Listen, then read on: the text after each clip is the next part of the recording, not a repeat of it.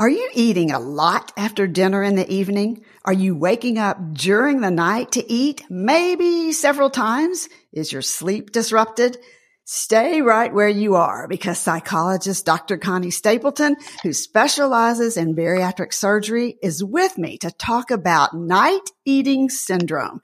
She gets right to it with the answers you need now. ProCare Health offers easy and affordable solutions with once daily multivitamins, including our new DS and Sadie surgery formula, increased iron, A, D, E, and K. Still just one capsule a day. Visit ProCareNow.com and use code Susan60 to get a free bag of protein powder with $60 purchase. Hi, I'm registered dietitian nutritionist Dr. Susan Mitchell, ex-radio dietitian turned podcaster. You're listening to the Bariatric Surgery Success Podcast, episode number 94.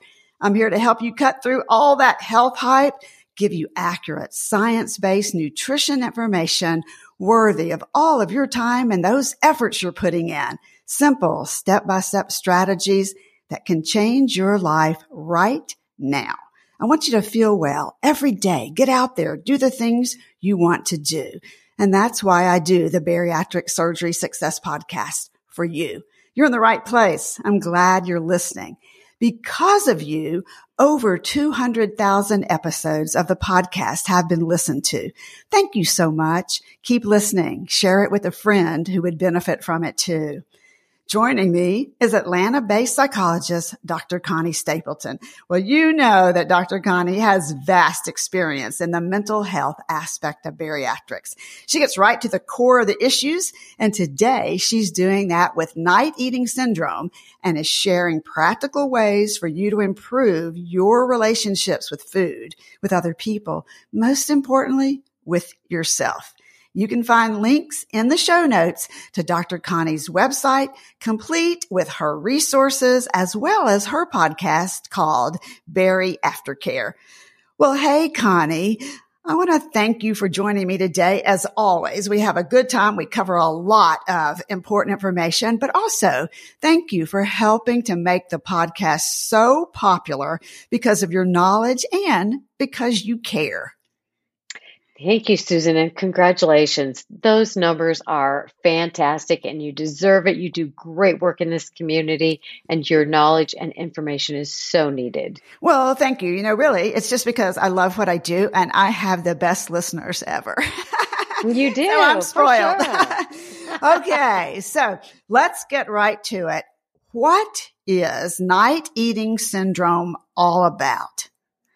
This is such a great topic because I think people are really curious about it and they don't know exactly, do I have this or what is it that's going on here? So night eating syndrome is actually classified as an eating disorder and it occurs along with sleep problems. So somebody who has night eating syndrome, typically they combine overeating later at night and then they have a bunch of sleep problems on top of that.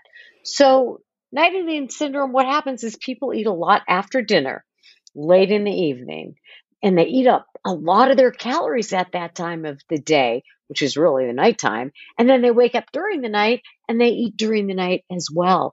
And that actually happens several times throughout the night. So there's a lot of calorie consumption that happens late in the evening and throughout the night with night eating syndrome. Okay, so let's tie that to symptoms. If one of the listeners, someone's saying to themselves right now, okay, I do some of those things. Are there specific symptoms that you look for that point to night eating? Definitely. So if you're going to talk to your primary care doctor or a psychologist or a psychiatrist, here's what they're going to be looking for to decide if you actually have night eating syndrome. So at least twice a week, you're waking up during the night to eat, but there's also other symptoms that have to be included. And some of those include, and you're going to have at least 3 of these: insomnia, at least 4 or more times a week. So people are waking up to eat sometimes multiple times a night. And this is for several weeks or several months. It feels like you just have to have something in your stomach. Got to have that full stomach in order to get back to sleep. So insomnia is one of the other symptoms that you have to have. Or eating a lot of calories, more than 25% of your calories, in fact, for the entire day needs to be consumed at night before bed or during the night. So it's not usually like sitting down and having a big meal. But again, it's that insomnia, waking up, eating during the night, feeling like you have to have that full stomach. And the foods that are being craved at this time are usually those ones we don't want at all, actually, right? The Yeah, ones it's that are actually yeah. like, yeah, I'm sorry. I was just thinking about what you're going to say, like slider foods, right? Yeah. High calories, carbohydrates, sugar, things that are Yep. super easy to eat. And so I'm hearing you say, really, you're eating your night meal, but then the eating is just continuing on into the evening and into the night with a Correct. majority of your calories. Correct. And then during the day, one of the other symptoms is you're really not very hungry. It's not during the day, you're like, oh, I can go all day without eating, which is not something we want to be doing anyway, especially as a bariatric patient, right? Yeah. Okay. Right. Interesting. So, and the other thing is often there's a lot of depression and anxiety that may go along with this because people feel ashamed, they're embarrassed, they're sad, they don't understand. So, Dr. Connie, question, this just came out. I'm just thinking on top of my mind. So all the stress that people feel right now, whether it's from what is going on around the world with these wars, or whether it is the pandemic, or maybe it's just both and they're feeling overwhelmed and uncertain, that can often, as you have told us before, kick in depression and anxiety. Can that then kick in and, night eating syndrome that you never had before, or maybe you had and it's not been an issue or treated, bring it back out? That I'm not absolutely certain of the science on, but it would make sense to me that as there's increased depression and increased anxiety going on in the world right now with all the things happening, that, people are having more trouble falling asleep. And so a lot of people feel like, oh, maybe something to eat would help me fall asleep. I'll have that full satisfied feeling. So I don't know what causes which, but there's absolutely an overlay of the two. So, get treatment for one, get treatment for both. But if you've got both going on, be sure to mention it to your healthcare provider because they may be part of the same issue. Well, you might be thinking that night eating syndrome, is that the same thing as binge eating disorder or BED? So I know that's not the case, Dr. Connie. Explain how NES is different from binge eating disorder and for that matter, from truly some sort of sleep disorder. Right. It is different from binge eating disorder because with binge eating disorder, people are typically going to sit down and eat a lot of calories at a single sitting. So they're consuming an enormous amount of food, actually, without really thinking about it or being mindful. But with night eating syndrome, you're eating small amounts of food, but you're doing it at different times through the night. And that is really messing with your sleep, too. So it's more like a sleep issue than it is binge eating disorder, but it's not exactly the same as a sleep thing either. So with night eating, you feel like you can't sleep unless you eat. Whereas typical insomnia, if it's not part of night eating syndrome, may not have that food component to it. Right. It might be you've got the restless mind, you can't slow your mind down, but it's not necessarily the same. So it's more like insomnia is part of the night eating syndrome as opposed to night eating syndrome being part of insomnia. How common is night eating syndrome, and how often do you see it become an issue after weight loss surgery? The thing is, it's about 1 in 100 people who have night eating syndrome. So it's more common. So you and I are going to see more people who have night eating syndrome because we work in bariatric medicine. So people who have extra weight or the disease of obesity are more likely to have night eating syndrome, or people who struggle with depression or anxiety. And a lot of our population does struggle with depression or anxiety. Also, people who have struggles with alcohol or other drug abuse typically have more cases of night eating syndrome, or people who have another eating disorder. So if you've struggled with anorexia in the past, or if you struggled with binge eating disorder, it's more likely. But the numbers are still about 1 in 100. It's just that we may have more of those 100 people in our population. Right. Are there any clear causes? I can't help but wonder the tie to hormones, because I think how the hormones that affect hunger and satiety are so affected after surgery. It makes me wonder if there is a tie in our population to night eating syndrome. But from what you know, any clear cause and effects? I don't think the causes are clear. However, what you were talking about as far as the hormones, doctors do think that there's a relationship between hormone, sleep-wake cycle, and night eating syndrome. So it's very likely that there are some hormonal issues involved. And as you and I know, following weight loss surgery, there's a surge of hormones released in the body. So again, people are more likely to have night eating syndrome if they struggle with obesity. And if you're having weight loss surgery, then the disease of obesity is a factor, which means obviously hormones are involved. Right, exactly. And then I wonder what you were talking about a few minutes ago, just about our internal body clock, or what's known as circadian rhythm, that some people are night people, some people are morning people. Do you see any of that in the release of hormones there that may make you think, oh, I'm hungry at night and I'm awake at night rather than during the day?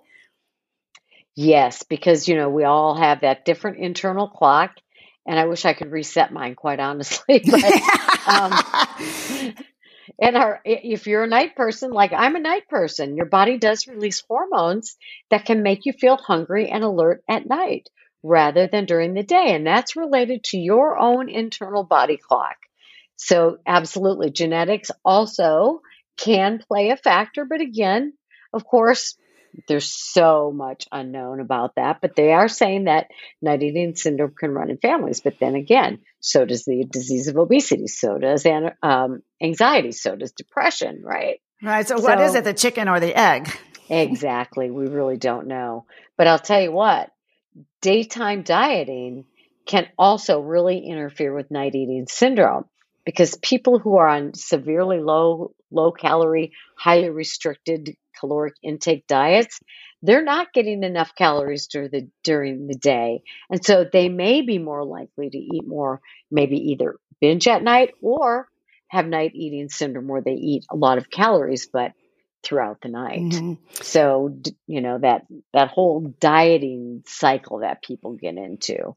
Well, if you're thinking to yourself, okay, I need a refresher here, I'm having trouble getting my calories in during the day or your protein, just go to my homepage. You can grab the freebie there. It's called 5 Fast Ways. It's a guide to add protein to your diet. I'm going to put the link in the show note, but you can go right to the homepage, breakingdownnutrition.com, and you'll see 3 or 4 freebies right there that will help you getting back on track, staying on track, getting in that protein first.